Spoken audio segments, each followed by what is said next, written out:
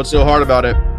What's so hard about it? Happy National Vegan Day. It's so hard to not abuse animals. Carnies can fuck themselves. World Vegan Day. Fuck themselves. This is a show about vegans.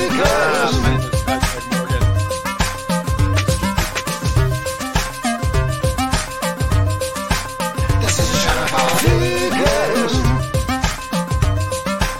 This is a show about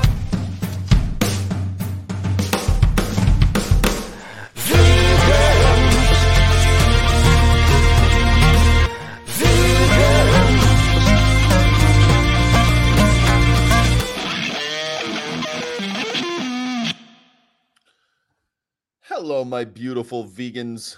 Oh, my beautiful vegans. I love you. I'm so glad you're here. You know, it's not every day that I get to hang out with you beautiful vegans because and not especially not on World Vegan Day. Today is World Vegan Day. You know, I don't know why we started doing World Vegan Day, but I'm happy we did. I remember it used to be Hug a Vegetarian Day or some shit. And now we have World Vegan Day. It doesn't get much better than that, does it? I don't think so either. I think it's wonderful. I think it's splendid. I think that I can't wait to celebrate with my friend Jess McKay, who should be on in about a half an hour after we hit a couple fine points, you know? So National Vegan Day started a long time ago because on November 1st, 1944, education and awareness about vegan diets. Vegans abstain from eating animal products of any kind. This includes meat, eggs, dairy, milk, and honey. There are different types of vegan diets. The most common ones include. So even on this day, people still will tell you, what? So it's just a diet, right? It's just a diet? Noogie a pescatarian day. Give a pescatarian a noogie day. I like that. Why not? I think that's a good idea. Benji, what's up, man? How you doing? I think that Benji is a wonderful human, and we should recognize him for World Vegan Day. World Vegan Day. Thank you, Benji. Thank you, Jonesy LaFay. It's World Vegan Day. Can you believe it? It's here. We made it. We made it one more World Vegan Day. It's a wonderful thing. It's hard to believe that we made it all this way. In fact, today, I'm gonna say on my cup, this is my cup of Carney Tears. Carney Tears. They're so good. That now it says Carney Tears. Should I also say like Happy World Vegan Day? Happy World Vegan Day. WVD. There we go. Happy World Vegan Day. Carney Tears for everyone. You know, in the morning, I like to drink my Carney Tears black, but you can have them anywhere you like as long as it doesn't harm an animal. Bling. All right, I think the next week starts Vegan Restaurant Week in Colorado Springs. Are you cereal? Hi, Valves. How you doing? Hey. So, got a really exciting show on World Vegan Day. Dietary vegans say they avoid eating animal products but still use them in clothing, shampoo, and other products. Is that such a thing? I think we have a word for that. That's called a plant-based asshole. I think that's what we call that. Dietary vegans? What is a dietary vegan? Oh my God. Whole food vegans eat whole foods only, such as fruits, nuts, seeds, vegetables, and grains. You dumb assholes. Junk food vegans eat large amounts of processed vegan food like cookies, non-dairy ice cream, and non-meat frozen dinners. All right, well, that's pretty good. Junk food, that's a pretty good definition of a junk food vegan. Raw food vegans eat raw food or food cooked below 118 degrees Fahrenheit. I guess that's dried food, right? Is that what 118 degrees? Low-fat raw food vegans. What the hell is that? Low-fat raw food vegans. Limits high-fat foods. It relies mainly on fruit and small amounts of other plants. I think they call those fruitarians. I don't know. They're saying that it might reduce the risk of heart disease, type 2 diabetes, and some cancers. Okay, let's see. There are many reasons people choose to become vegan. Some vegans believe that all animals have a right to live and are not. Some vegans believe that all animals have a right to live and are not meant for human consumption. These types of vegans fight for the rights of animals. They speak out against certain farming practices, such as keeping poultry in cages. This is what we have to deal with. This is, on my day, this is my special day, and how dare you? Besides ethics and health, there's one more reason, and that's the environment. Blah, blah, blah. Blah, blah, blah. That's what Greta Thunberg would say. The Vegan Society began in 1944 when a group of vegetarians decided to distinguish the difference between the two types of diets. In 1994, the Vegan Society celebrated the first World Vegan Day on November 1st. 1994 was the first one. So it's cool that we're doing it, huh? Yeah, I mean, since 1994, we've been celebrating.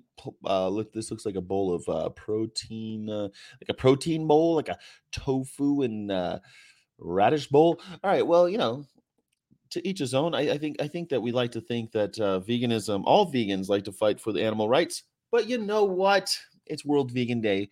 Maybe on World Vegan Day, the way to observe is to just accept other people who call themselves vegan. No, I'm just joking. I'm not going to do that. Let me see. How to observe? They hold a variety of events, festivals. It's not uncommon for new vegan restaurants to hold their grand opening on this day. If you want to participate, don't eat meat or any animal products. Learn more about the different kinds of vegan diets. Learn about the health benefits of eating a plant-based diet. Feed your family a vegan meal or host a vegan lunch at work. Commit to eating a vegan meal at least once a week. Share your favorite vegan recipes on social media. When doing so, don't forget to use hashtag World Vegan Day. Well, I'm going to be using hashtag World Vegan Day. It'll say something like this. Hey, if you think that animals don't have right, I don't know, what should I say? Hey, you better go vegan. Hashtag World Vegan Day. I think that was what it was. I was vegan in 1994, but I didn't call myself that. Jonesy LaFay, what are labels after all? People seem to want to appropriate my label all the time. People want to call themselves vegan when they're not vegan. World Vegan Day. Hashtag World Vegan Day. Don't call yourself vegan if you're not one. That's a good one. Hashtag World Vegan Day. STFU if you're still harming animals. Hashtag World Vegan Day. If there's if there's corpses rotting in your body, you're not a vegan. These types of vegans, they reference the Vegan Society but don't understand what veganism is exclusively about animal rights. They don't, Bobby Royals. These people are stupid. But this is what we have to fight against. Happy World Vegan Day all the way from wet and windy Galway on the Atlantic west coast of Ireland. I used to call it Galway, but I was reprimanded and chastised and vituperated and berated. So now I call it Galway, which apparently is how they say it in the west coast of Ireland on the Atlantic coast. Happy World Vegan Day from Scotland, says the one honest man left. What do the other vegans believe? Yeah, what do the other vegans? Some vegans believe in animal rights. Other vegans, what do they believe? I don't know what they believe. That the threshold deontologists, they think that animals only have rights until you need something. I think that's what it is. Lifting vegan welfare. Ooh. The coffee in these hotels. I swear to God, hotel coffee, I'm sick of it, guys. I can't stand it. It's hard. But I just found out that, well, I'm going on another tour soon. There'll be another PETA tour that yours truly will be on. Are you excited about that? Are you excited about seeing Skyjack Morgan out there on another tour? I think it should be fun. I'm really excited about it. I want to work on the taste truck. I want to work on the Hell on Wheels. If you know what Hell on Wheels is, it's a special truck where they drive this chicken transport truck up to places like, I don't know, Chick-fil-A, and it screams, and all you hear is dying turkeys and chickens, and the van, the truck looks like it's covered in blood. It's a provocative image. And so the person who's on that tour drives that up, turns that bad boy on, stands in front, and waits for that sweet, all of the wonderful people who come up and say, "Oh, thank you for putting this here in front of my chicken shop, because I really wanted to learn a lesson about where my chicken comes from. I'm really excited about that. I can't wait to have those conversations. Hey, thank you for parking this deathmobile in front of my restaurant that I go to every week to eat the corpses of baby chickens. Now I'm finally starting to realize that the mayhem that I pay for isn't worth it. I can't wait to have those conversations. I'm really excited about it. So yeah, hotel coffee is the worst. Yes, Jackie Bull, you want to see more? Thank you, thank you, thank you, thank you. Yeah, that's the idea. I talked to them. I talked to the PETA people in the grassroots campaign, the IGC, the International Grassroots Campaign Department, and they said, you know what, Scott, we're looking forward to working with you. Can't wait. Damn, cool. The watching counter updates in real time now along with likes. It does. Don't forget to smash that like button. Don't when it glows. Did it glow? Hey guys, don't forget to smash that like. Hey guys, don't forget to smash that like button. Can't wait to smash it. I would smash. We got a weird word of the day. The weird word of the day is fuliginous. Fuliginous.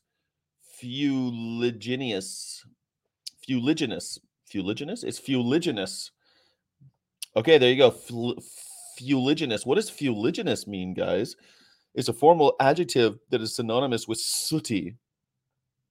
Fuliginous. Sooty. It describes things related to containing or producing soot. It also describes things that are figuratively sooty, that is dark or murky, or as in fuliginous soil, as well as things that are darker sooty in color, from crystals to insects to plumage or of some bird species. So you could say it's a fuliginous bird, but couldn't you say that's a fuliginous argument? And wouldn't it say like, hey, if you're cosmic septic and you believe that utilitarianism is the only way to go, you could end up in some fuliginous positions. You could end up dying on fuliginous hills. You could end up biting fuliginous bullets. I like it. Fuliginous. That's a great word. I love it. I gotta say, I'll forget this word as soon as you stop talking about it. Will you? Come on, man. Don't forget that that Vulcan's fuliginous Smitty was Vulcan Smitty, because Vulcan was the builder of the Greek gods. Vulcan, not this Vulcan, the other Vulcan, the Roman god Vulcan. Stringent environmental eventual regulations eventually helped the city get rid of its fuliginous haze. The infamous journalist has a fuliginous prose style. That's what I like. That's not exactly ideal for general audiences. You know who's like that? Cormac McCarthy has a fuliginous style. Ezra Pound wrote that poem. The apparition of these faces on a metro, petals on a wet black bough. I would say that is a fuliginous minimalist poem. Fuliginous. I like it, man. I love words that just feel good in your mouth, Fuliginous. Fuliginous in context. Let's see this in 2023 in June they used it. Let's see, all the way in Pride Month. In the middle of Pride Month, they said something about it. Let's see. This Latter-day Solomon remarked upon the atmospheric conditions. He encountered a choking smoke that prompted him to cover his mouth and nostrils with a handkerchief. With a handkerchief. This exercise proved futile as he ventured into the fuliginous town where there was literally nothing for it but to breathe chimney smoke. I think this is great because you could say that like animals in cage-free environments, like cage-free chickens, live in a fuliginous environment, sooty and dark and garbage. You know who really does? You know who really lives in a fuliginous world? Are pigs in farrowing crates. Fuliginous in a fuliginous farrowing crate. I think this is a great word to use for activists. Make your carny enemies look it up. You know what I mean? Because now that if you're armed with a better vocabulary than a carny, I think you win every time. Fuliginous is a word with a dark and dirty past. It comes from fuligo, the Italian word for soot, a substance formed by combustion or separated from fuel during combustion that rises in the air in fine particles, such as what's seen in smoke. An early, now obsolete sense of fuliginous described noxious bodily vapors once thought to be produced by organic processes. The sooty sense, and which English speakers have been using since the 16th century, can be used literally to describe everything from overworked chimney sweeps to industrial skylines, and figuratively for dense fogs, malevolent clouds, and grim senses of humor. Fuliginous can also be used to refer to something dark or dusky in color, as in Henry James's novel The Ambassadors, in which the character Waymarsh is described as having dark fuliginous eyes. I'm happy with this word fuliginous. I'll be using it today.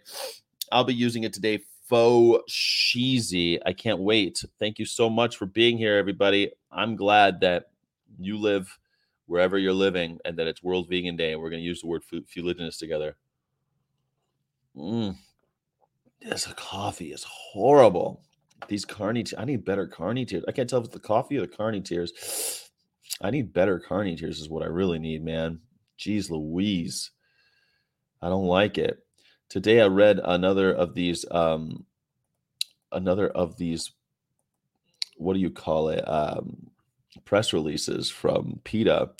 And I really, read them every day now because I'm working for PETA and they send them to me and I'm like, what the fuck is this? I'll click on this one. And so I'm starting to read the press releases every day about what's going on in activism around the country and the world. And 71 horse deaths in California, including one today on the eve of the Breeders' Cup, PETA statement. So yesterday, immediate release, October 31st, it just happened.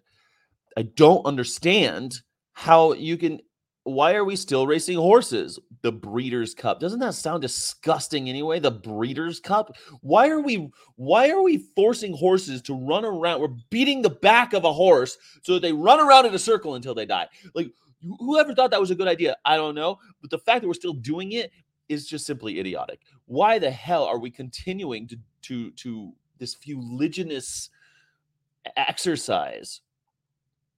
It's horrible. With Breeders' Cup in just a few days, PETA is deeply disturbed by the carnage in California horse racing. Just this morning, Practical Move, who was slated to race this weekend, collapsed and died, and at least 71 other horses have died so far this year in California. 71?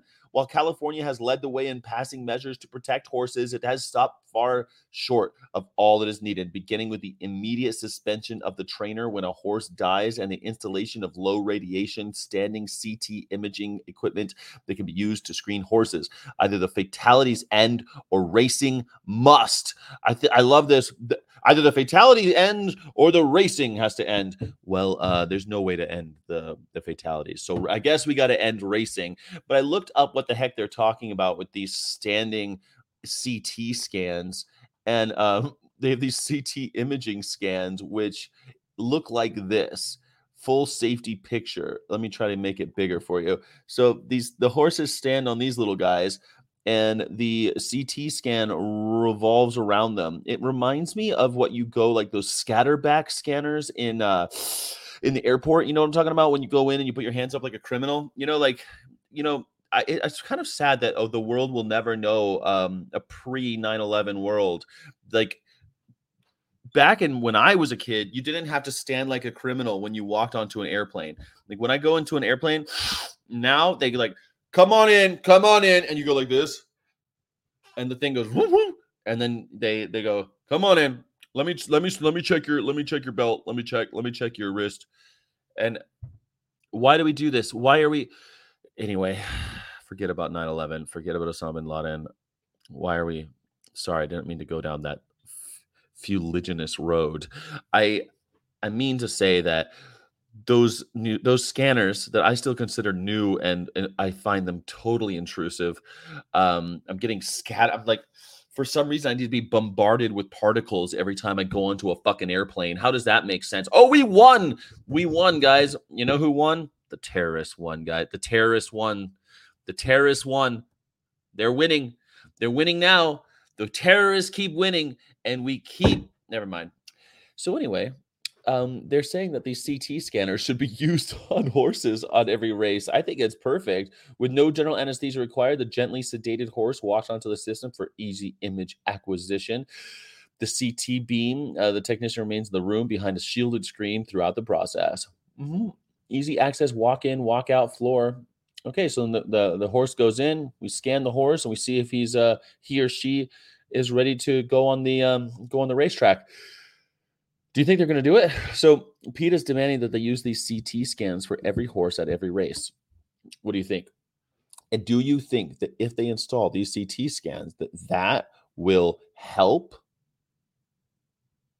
Do you think horse deaths will die, that horses will stop dying on the track? I don't think so. 71 have been killed in California alone. That seems like a really high number. I've read recently that almost 500 a year die in America on the track. So if almost 500 a year are dying on the track and 71 have died in California, that's a lot for California if you put the old thinking cap on. I don't think that CT scans are going to help. Do you? It's All Saints Day, Vegan Knave, and I think that's why it's World Vegan Day. Happy World Vegan Day, Vegan Knave. Have some carny tears with me. Sounds like fuliginous originated from people smelling bad and emitting foul odor. Ooh, that is fuliginous. If you smell someone's fart today, you can go, what hath God wrought? Yeah, I think that's a pretty good. Anyway, I thought this was an interesting press release. PETA, whose motto reads apart, the animals are not ours to use for entertainment or abuse for any other way, opposes speciesism and human supremacist worldview. There you go. That is our press release. I don't know. I think I think it's kind of it's a good one because I don't think there's any way to stop the you can install these equipment, but the fatalities ending, I don't think there's a way to end the fatalities. But I like the fact that they gave them, hey, we'll shut up for a while if you install these CT scans. Will we, though? We're not going to shut up. You can install your CT scans. We're not going to stop because using animals for entertainment is wrong. You shouldn't do it. No animal should own any other animal ever. That's the golden rule. Nobody owns anyone. The golden rule is don't treat others the way you wouldn't want to be treated, or treat others how you would want to be treated, right? Well, what couldn't be like, don't own others because you don't want to be owned? I think that works. Welfare shit, says Vegan Vance.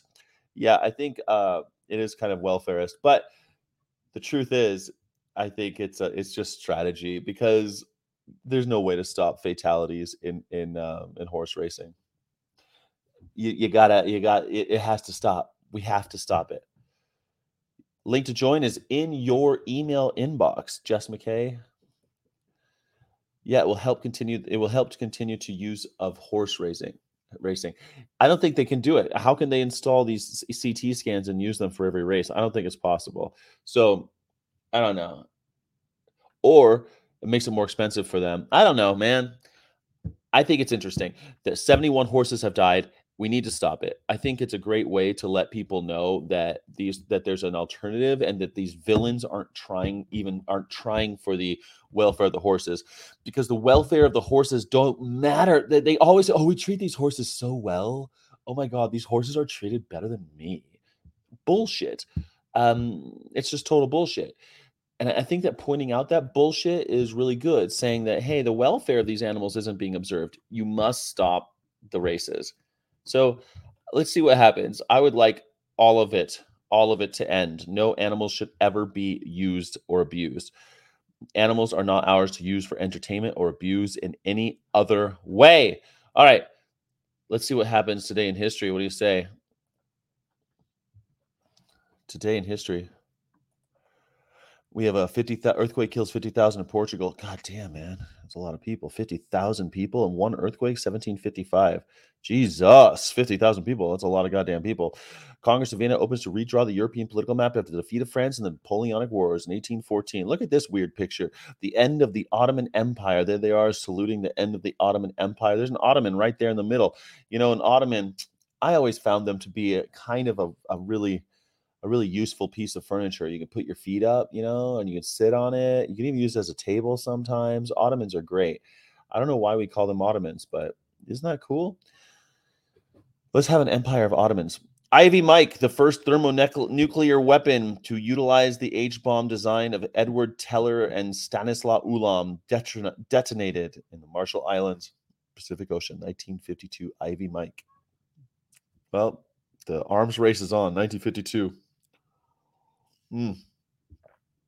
Scientists detect evidence of light from the universe's first stars predicted to have formed 500 million years after the Big Bang in 2012. Wow. Titanic came out today, guys. Titanic came out today. I know that there's a lot of people who love Titanic, but I find it so racist that it's hard for me to watch. But a lot of people love it. I don't know. Do you think that it's racist? I think it's really racist. All the poor people, like, oh, look at me, I'm Irish. I'm poor as shit. I'm just eating the rats down here in steerage, but I'm happy. I'm so happy I can't believe it. It's pretty racist. Or the Italian kid who's like, oh, fanculo, I'm so poor. And he has this horrible accent. And in the end, the smokestack just crushes him. Spoiler alert, the Italian kid dies. All the poor people die. That's the lesson of that. You don't think it's racist? I find that movie like uncomfortably racist. Yeah, like all the poor people die and all the poor people have these thick accents that like, oh man, like the Italians and the Irish. I think it's really Titanic is racist because it was a racist world. Okay, Jonesy LaFay. Did they have to give them those thick, ridiculous accents? The Italian kid, he's like, hey, my name is Mario. I have come all the way to America. I mean, it's like, oh, God. And I don't know. Maybe I'm totally off base. People love that movie. I shouldn't say anything. I'm just going to get a bunch of hate.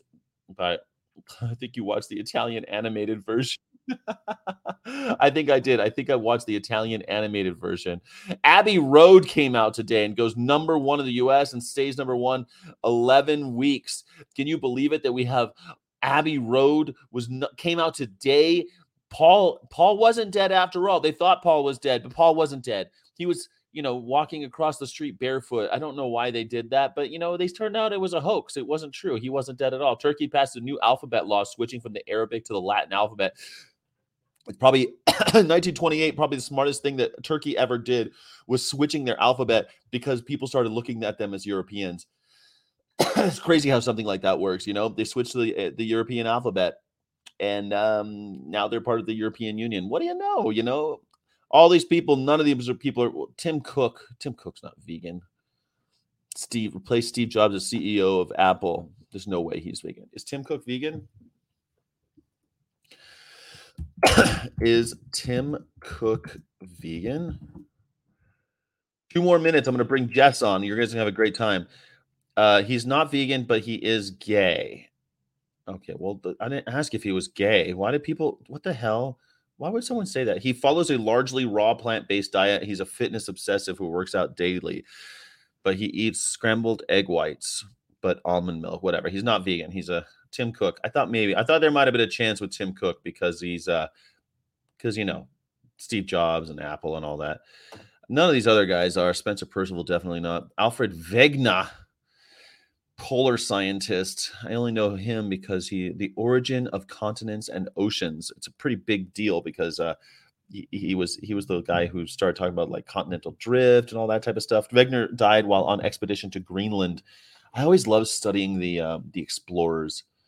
He died from carbon monoxide asphyxiation from his stove while on expedition in Greenland. What's crazy? So, carbon monoxide. I just had a lot of stuff go through my head. I have had some friends kill themselves with carbon monoxide. It's a very common way to kill yourself. Sylvia Plath, it was her birthday a couple days ago. She killed herself with carbon monoxide. But yesterday, I was thinking a lot about carbon monoxide because small amounts of carbon monoxide poisoning, if you aren't going to die of it, like you have a leak in your house that isn't big enough to kill you, will cause you to think that your house is haunted, will cause you to feel things crawling on you and make you hear voices and see people, see apparitions, the apparitions of faces on a metro, petals on a wet black bough. All of these things can be happening because of carbon monoxide poisoning. And I listened to, the reason why I know about this is because I was listening to This American Life, and they were talking about how there's like all these famous ghost cases where they're saying like people are seeing people sitting at the edge of their bed and stuff often have been related to carbon monoxide poisoning. Crazy, right? Anyway, Wegener died of carbon monoxide poisoning from a stove. That's usually how people get you. Larry Flint, happy birthday, Larry Flint, a true pioneer. Even though he was a smut peddler, he was an unapologetic smut peddler and fought for what we call freedom of speech in America. Larry Flint, there's a great movie starring Woody Harrelson. Larry Flint, it's called People versus Larry Flint. The people tried to take him down. The Catholics tried to take him down. Jerry Falwell tried to take him down. They all thought that he should be stifled, but he wouldn't be quiet. And he died in 2021. It was a really sad day when he died. Because I know Larry Flint publications, people mostly know about Hustler, but he also made all sorts of magazines like Microsoft World and all sorts of huge magazines that you've probably read, didn't even know. He died at the age of 78. Look, there's even a woman behind him pushing him. He was in a wheelchair because people thought that he was so obscene that a religious person shot him and it shot him through the spine, and he never walked or used his penis again. It was a, he really had a hard problem. Are any of these people vegan? I don't think so. Lyle Lovett is Lyle Lovett vegan? Fernando Valenzuela, he was a huge deal for me. Is Lyle Lovett vegan? I remember he was married to Lyle Lovett. I think he was married to Julia Roberts for a while. He's vegetarian. God damn it. Why do we have all these vegetarians? His son is vegetarian too. Dang it. Lyle Lovett. Healthy and low-fat diets. Greetings, fellow vegans. We're going to bring on Jess. What do you say? Is Jess ready to come on? I think he is. I'm done with all these birthdays. Here we go. Jess McKay, everybody. How are you? Happy birthday, Lyle Lovett. Lyle Lovett in the Does anyone know who Lyle Lovett is besides me? I don't think. Yeah. He's got one of my favorite songs. He's got this song about like taking a pony onto a boat onto the ocean and giving it as a gift to someone, which is decidedly not vegan, but it's a beautiful little song. I didn't know that song. I know him. I remember he was really famous when he was when he was married to Julia Roberts. That was a big deal. Yeah, that's why I know who he is, because I'm me. I'm a Julia Roberts fan. I'm a Roberts head. Yeah, bit of a Roberts file. I'm a Roberto file. I know that Fanny introduced her to you, but I gotta say we got a new pup, and I want to introduce her to the show. This is Faye. She's a shelter dog. So shelter dog. If I can tell I'm going to tell a little bit of the story of this dog. All right. So okay. Living in LA, I know a lot of people who get dogs and they go to the breeder and they're like, hey, I want to get a golden doodle, or I want to get a pug or a Frenchie or something like that. Okay. Now, first off, there's, we're on a vegan channel. So let's talk about why that's not really the coolest thing to do. Now, there's a few different, and Sky, I'm going in full well knowing that your mother was a dog breeder. Yes, so, she was a dog. She did breed dog. She wasn't like, okay. So she was a dog. She would definitely call herself a dog shower. Like she had champion dogs. So she would do dog shows. And from time to time, those dogs would be bred. You know what I mean? It wasn't like she had a puppy mill or something. I don't want to miss. Yeah, like people think of dog breeders like they're breeding all these animals all the time. That's not the case. My mom loved animals. She loved dog shows. I don't know. There's a different generation, Let me preface all of this by saying certainly there's shades of every part of this. Like you said, there's dog breeders and then there's dog breeders who have these backyard factory farms for dogs essentially. And I will go into it saying, and this is my new theme I'm going to say again and again and again. Most carnist people already have good values. They're good people who want to do good things in the world. And just because they're not living those values doesn't mean that they don't hold those values. And that's the whole cognitive dissonance thing. And so it's important for me often to remind myself of that and to say, you know, just because these people are doing something terrible doesn't mean they're bad people. And we need to appeal to their good values in order to make this change. That's been a revelation for me recently. But talking about the situation with animals, dog breeders and things like that, number one, we have in Los Angeles, at least, and in most parts of the world, as far as I'm aware, there's more dogs and cats than there are people willing to adopt them. So whether these animals are living on the street or whether these animals are in shelters, there's just a surplus of them. And there's not enough resources available to take care of these animals, to make sure they have enough food and water and all this stuff. So an unfortunate result of that is that many of these animals are euthanized, you know, and that's counterintuitively, that's the most compassionate thing to do sometimes. And I know PETA gets flack for participating in that sometimes. Well, we don't have to, Okay, so I do want to say something about the PETA euthanization, because I get this almost every day. Someone comes up and is like, well, you guys kill dogs and cats. And I'm like, are you against euthanasia? And people are like, they don't know what to say. So there's a lot of things with the PETA euthanization thing where, like, for example, a sheriff recently came across a bunch of animals. I think there were 50 dogs that were in this breeding facility. They were all emaciated. They were horrible. They were unsavable. There's nothing you could do. And so the sheriff called PETA, and PETA came, and with the help of other organizations, they euthanized the dogs. I mean, and so that counts as 50 surrendered animals who are being euthanized by PETA. And people are like, why does PETA kill 74% of the animals that they take in? That's just dogs. We also have a lot of poor people in America. And if have you ever had to put down a dog? Yeah. Okay. It's a horrible experience. Imagine, so when you put down your dog, how much did it cost? Do you remember? I don't, because it was my parents paid for it when it was happening. Yeah. So it happens. It's a horrible experience. And it's kind of like, I don't remember what it cost to cremate my mother, but I know it was expensive. Do you know what I mean? And when I do it, it's horrible. Now, if you don't have the money, guess what you can do? You can go to PETA and surrender your dog, and know that PETA is going to euthanize your animal in a humane as possible way.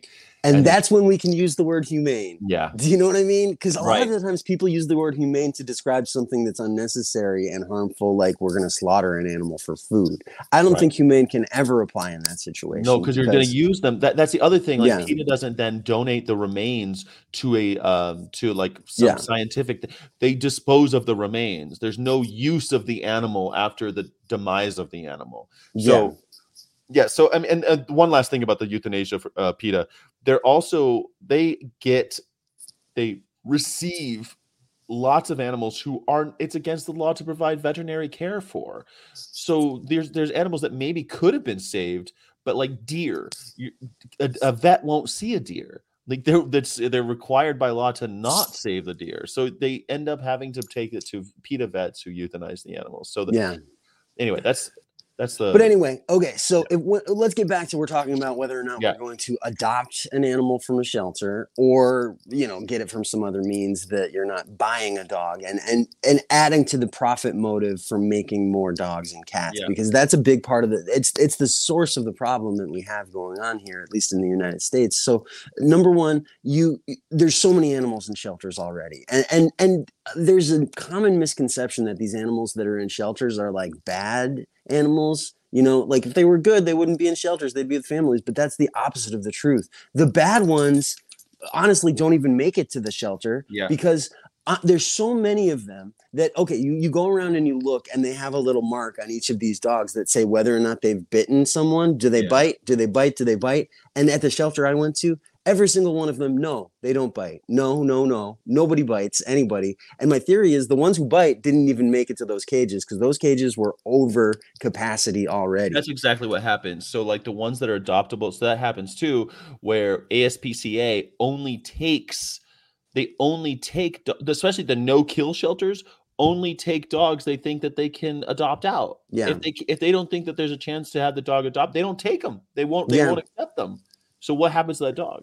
So we go to this place, and there's so many animals that are like for example, we were there for 12 minutes, Fanny and I. We counted from when we got there to when we decided which dog we were going to take. Within that 12 minutes, I learned the name of 5 different dogs who I was ready to just take home because there's that many good dogs at the shelter. And by the way, 5 isn't like I could have taken home 50 different dogs that day, and I'm sure I would have had a good, healthy, happy dog at home. And by the way, she's housebroken already. She's, I don't have to deal with any of that puppy stuff. A lot of people have this idea that like, oh, my dog's going to have bad habits if I don't train them. Not necessarily, and almost the opposite's always true because people don't spend the right amount of time with their dogs to train them.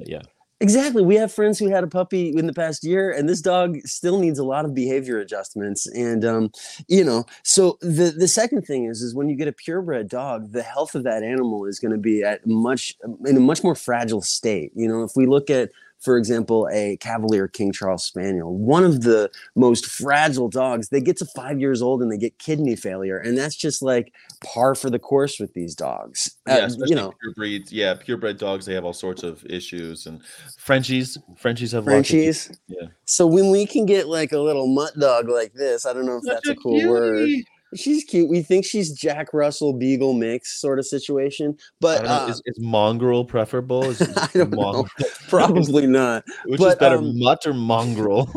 but the point is, she's got a bit of genetic resilience built into her because she's more than one breed, and that's also really nice. If you have limited means and you can't be spending tens of thousands of dollars at the vet, maybe you should get a dog that's gonna, be a little more naturally healthy. I think that's fair because vet bills are no joke, and I think that's a reason why veterinarians still support like breeders and all this. It's weird. It's such a weird world where people think that vets care about animals, but what they really care about is it's kind of like doctors. Do doctors care about health? That's a good question. A lot of them, it's interesting, very interesting. I don't think doctors care about health. I think they care about the same thing every other capitalist cares about. There's people with good hearts in every industry, just like we've met good veterinarians here on our show. I've met good cops, but that doesn't mean that the industry is filled with the good ones. I think that a police officer, I'm sure. Yeah, I mean, we have Crystal Heath, who's I think a pretty cool vegan health vet professional, but she defended riding horses on this show. So I mean, yeah.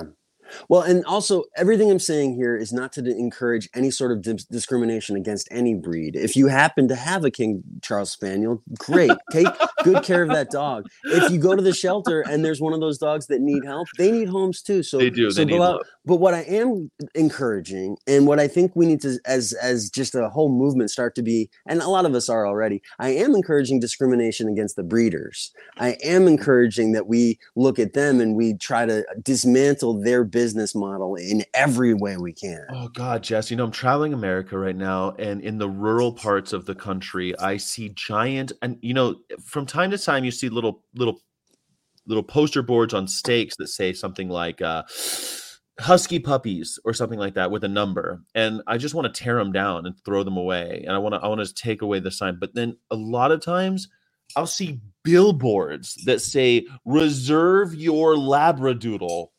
Like that's a puppy mill. Reserve your labradoodle today. It's big business. That's money. Oh my God, a billboard? Think about that. Billboards aren't cheap even in the middle of nowhere. In a slightly different world, that's a job that I would love to have, right? What do you get to do? You get to have dogs and raise puppies, and that's your livelihood. Great. You know what I mean? Like, that's the part that you see, but the part I see is jerking off one dog so that you can turkey baste another dog. Disgusting. It's like that scene. What was that movie with the blind dude that kills all those people in the house? Remember that movie? No.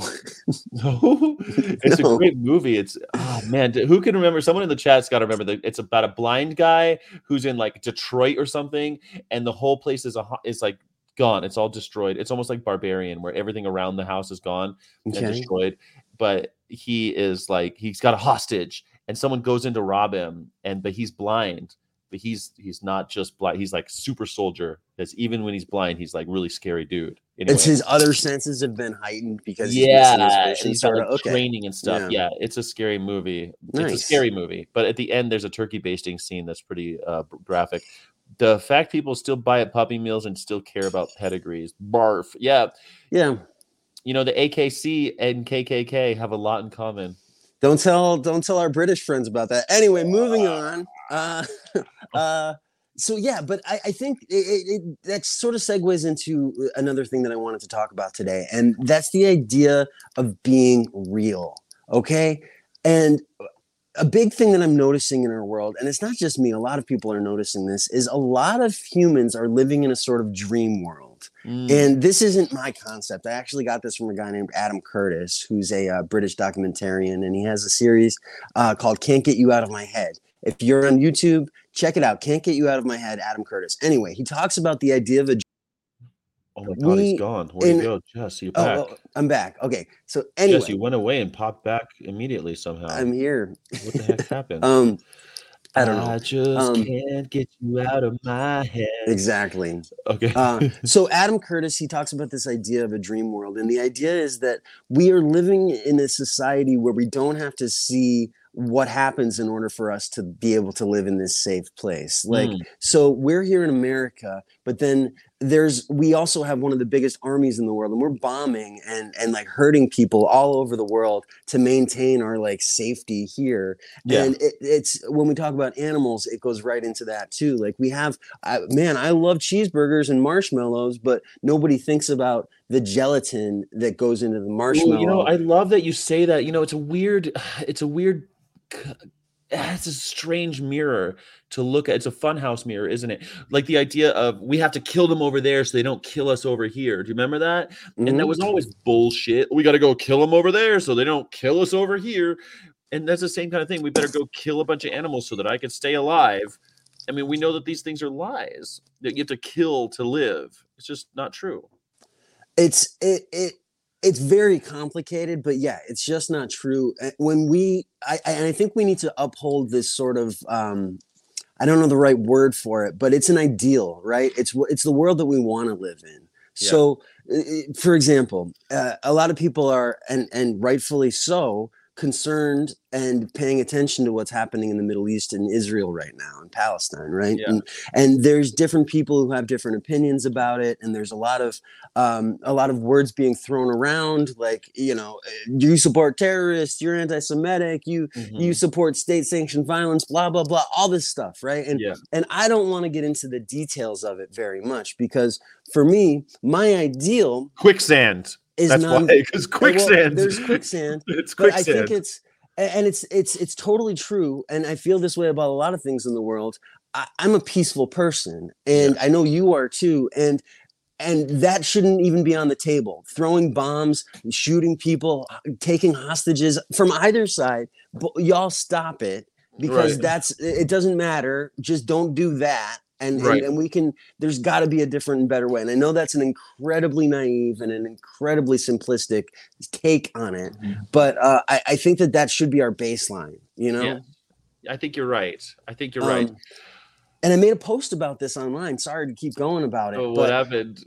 Well, no, nothing happened because it was about a week after the Gaza, thing, the Hamas attack that happened, right? And everybody's saying, and I saw online, and I disagree with this. I saw online some people saying, if you don't proactively come out and condemn Hamas, that's an anti-Semitic thing. And I'm like, whoa. And you see a similar thing with like Black Lives Matter back in June 2020. People are saying, if you don't put Black Lives Matter on your profile, that means you're racist. And I don't know. Let's slow down. You don't have to comment on everything all the time in order to, you know what I mean? You're not anti-Semitic if you stay out of it.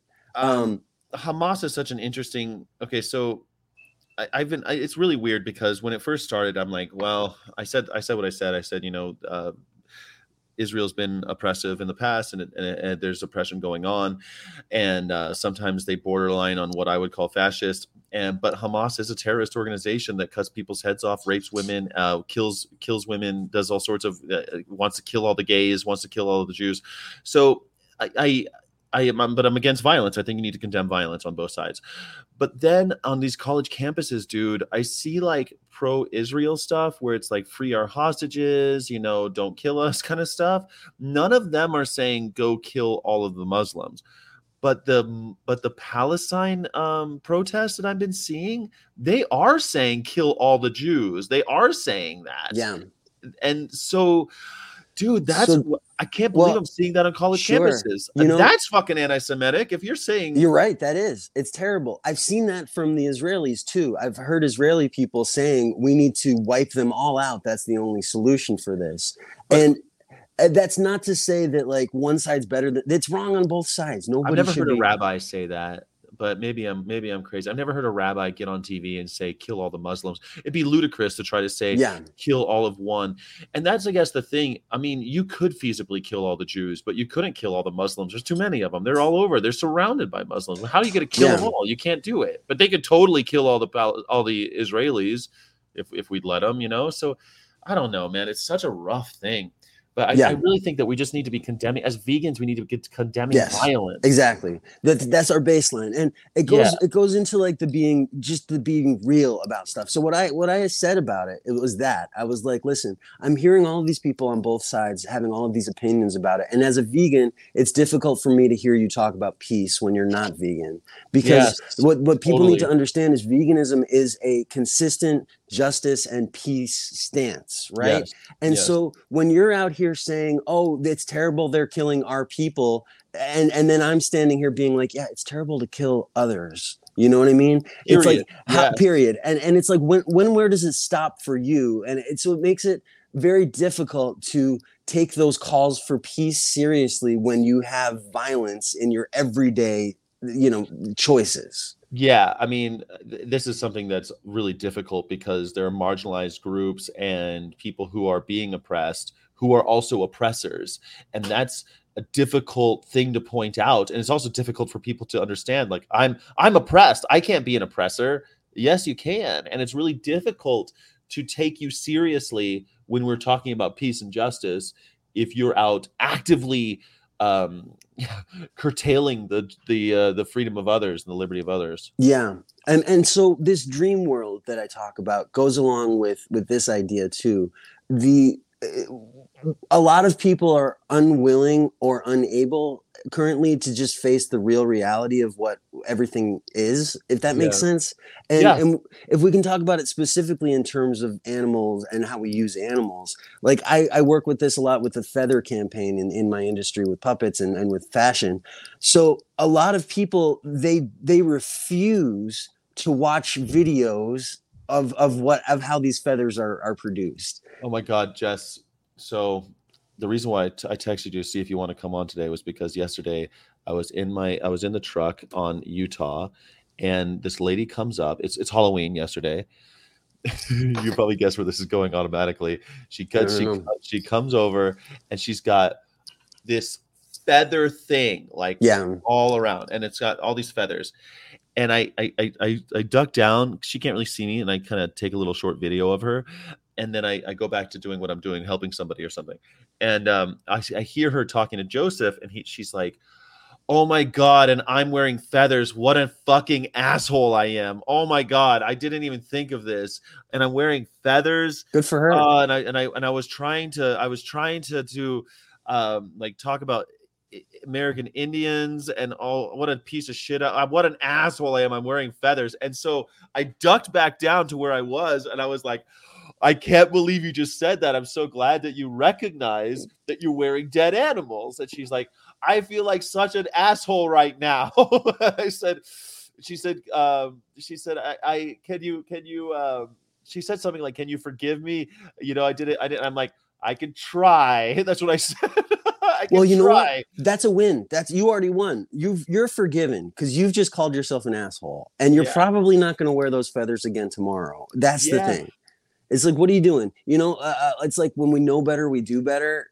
And it was weird because I know that she and Joseph were talking about animal experimentation.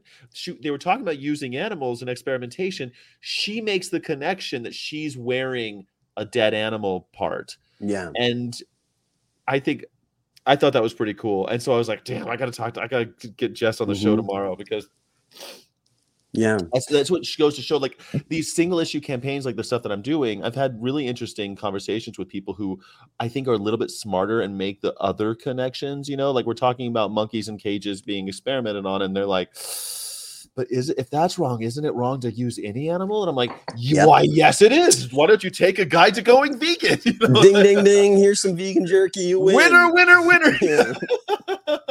I want to ring a bell. Like, wow.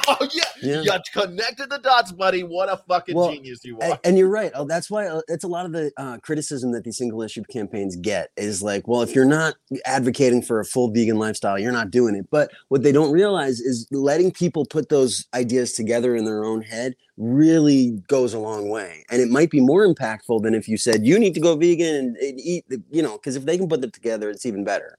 Yeah. And not all of them are going to put it together right away. And some you're just sowing seeds, some whatever you're doing whatever you can do. But it is funny when in real time, they're putting these things together. Yesterday, I had the same thing with these two people they were PhD economics students. They're in grad students, and I was talking with them about how economists have a vital role to play in the animal rights movement. Really, how? Well, once you apply a dollar sign to an animal's death, how much is their life worth? And they're like, whoa. And I said, yeah, and I used to be both of them. I used to be vegetarian, blah blah blah. And I'm like, well, let me tell you why economists need to be really thinking about their decisions when it comes to this. And they're like, they both said, this is what they said. They said, you gave me so much to think about. I'm so glad I stopped. And they both took a guide to going vegan, I love that shit. Are we having a hard out in like 4 or 5 minutes, or are we good to go for a little while? I'm gonna hard out you in about 3 minutes because but so let's do one more thing and then I'm gonna do affirmation and I'm out of here. Okay, so I do want to say something cool because I'm on this show and I know you've had him on your show before. But there's a musician I personally discovered. His name is Sweet Goose. Right. That's his music name. So Chris. I want Chris. Yeah. So everybody who's out there who's a vegan person, go to whatever social media, whatever music thing, and search Sweet Goose. He has an album that he released just this summer in July called Isla. And it's 7 songs, and each song tells a different animal rights story. And honestly, it's some of the most beautiful music that I've ever heard in my life. Like, I feel like maybe this is what Christian rock fans feel like when they're like, oh, not only is he really good, but it has a message too. Yeah. But this message is legit, and it's truly inspiring. It's made me cry on several occasions. This guy is so talented, and I've said it to you, Sky, personally, but I think he might be the one to help change the world on this. He might be the one. He's got, I reached out to him recently and asked him to come back on the show because he hasn't been on since that album came out. He was talking about that album coming out I don't think he was quite done last time he was on the show. So I'm trying to get him back on to maybe talk about it a little bit. And I think that'd be really great. It's just so good. Like, I'm surprised he's not headlining Veg Fest and Vegan Dales all over the world. He needs to be. Totally. I want to see him and Kitten Pyramid, Yeah. They live close to each other. I actually introduced them, and hopefully they're going to collab on something. But how cool would that be? That would be very cool. One other little thing I want to talk about. Okay, in our language, when we're talking about protests, oftentimes we say, okay, here's our target for this week. Our target is LVMH. Our target is this. And the word target is a very, very loaded word because it implies violence sometimes to some people. So I want to encourage people in our movement to move away from using the word target. And there's a new term that I like called point of focus. So our point of focus this week is going to be this or that or this. But then it takes the idea of violence away, and it puts the idea of like, okay, we're all going to point our focus in the same direction, and this is where we're going to put our energy. Anyway, point of focus is my word of the day, my vegan activism word of the day. Point of focus in a fuliginous world. I like that point of focus. You could use lodestone, couldn't you? You could. I don't know what that word means, though. It's like your North Star, like the thing that makes your compass point where it goes. No, it more means it means target. Like our target was the Henson Studios when we were doing that protest. But instead of saying we're going to target them, no, that's going to be our point of focus today. Yeah, I get it. The focus of our ire. Exactly. Yeah, point of focus. I don't know, so long. It sounds so Games of Thronesy too. Like the Yeah. Master of Coins, the Breaker of Chains, the Killer of Kings, Kingslayer. I don't want to give the other side any even impression that we're going to be doing violence or anything like that. And the word target certainly has a loaded meaning. So no targets, points of focus. Points of focus. All right. That's for me. You do you.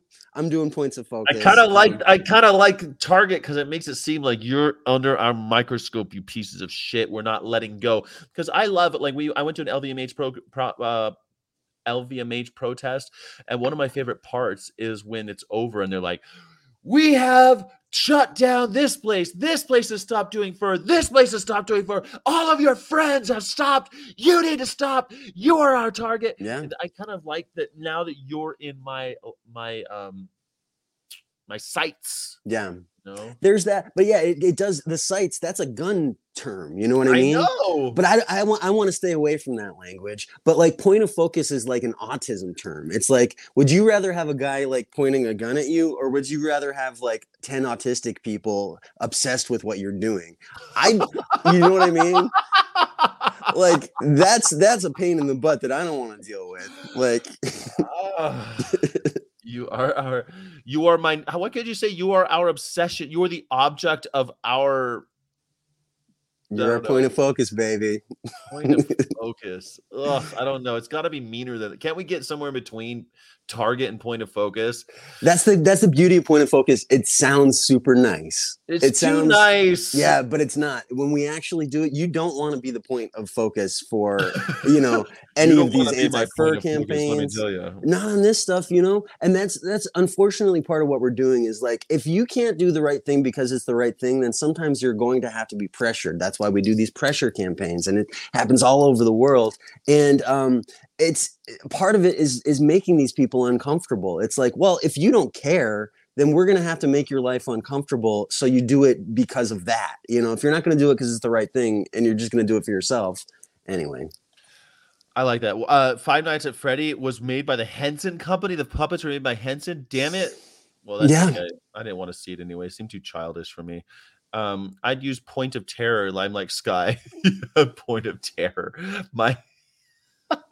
And by the way, of my obsession. Everybody do what your heart tells you to do. When I say something like that, that doesn't mean I'm going to be mad at you if you keep using the word focus or target or whatever. You do you. Ooh, how about this? You'll be our POF until you stop being a POS. Yeah, I like that. POF. Mm-hmm. Why can't POF? I like that. That's a bit more clinical, like you are our POF. And people are like, what's a POF? I don't want to be a POF. Yeah, POF is nice. I like that. Your point of focus. All right. Well, Jess, thank you so much for stopping by. I appreciate you so much. Thank you, Vegan Ears. Thank you so much. I'll see you. Happy World Vegan Day. Yeah. See you soon. Thank you. See you, man. All right, guys. So that is that's Jess McKay, the one and only. You can find him at probably Witch or also the where else? You can find him at Jess McKay all day. AI for the Animals. He also runs the Church of Vegan over on Instagram. So you can find him everywhere. If you don't know, now you know, kitten. Meanwhile, we have Jay Jokic. Cheers. All right. So all we have left is the affirmation, guys. Today is if you're not vegan, please GTFO. Don't forget to smash the like button if you haven't already. Here is the daily affirmation for vegans only. Let's find out what we've got today. A cup of tea can spark joy. Pressure is my purpose. Ooh, pressure. Pressure is my purpose. Don't want to be my POF. One of my many intentions for this lifetime is simply to experience pure pleasure and sheer delight. Pleasure is my purpose. I thought it said pressure is my purpose. Pleasure is my purpose. Pleasure is my purpose. That would mean that when I'm enjoying myself, I'm fulfilling my purpose. That's it. When I'm enjoying myself, I like it. I like handing out literature to people about veganism. I'm fulfilling my purpose. How fun to have a purpose that has no end destination or tangible goal in sight. Awesome. Ladies and gentlemen, vegans of all ages, thank you so much. I appreciate you being here. Bye. It's so hard to not abuse animals. Carnies can fuck themselves. Go fuck themselves. This is a show for vegans.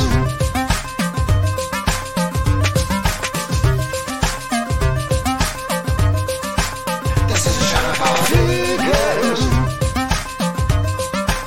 This is a show for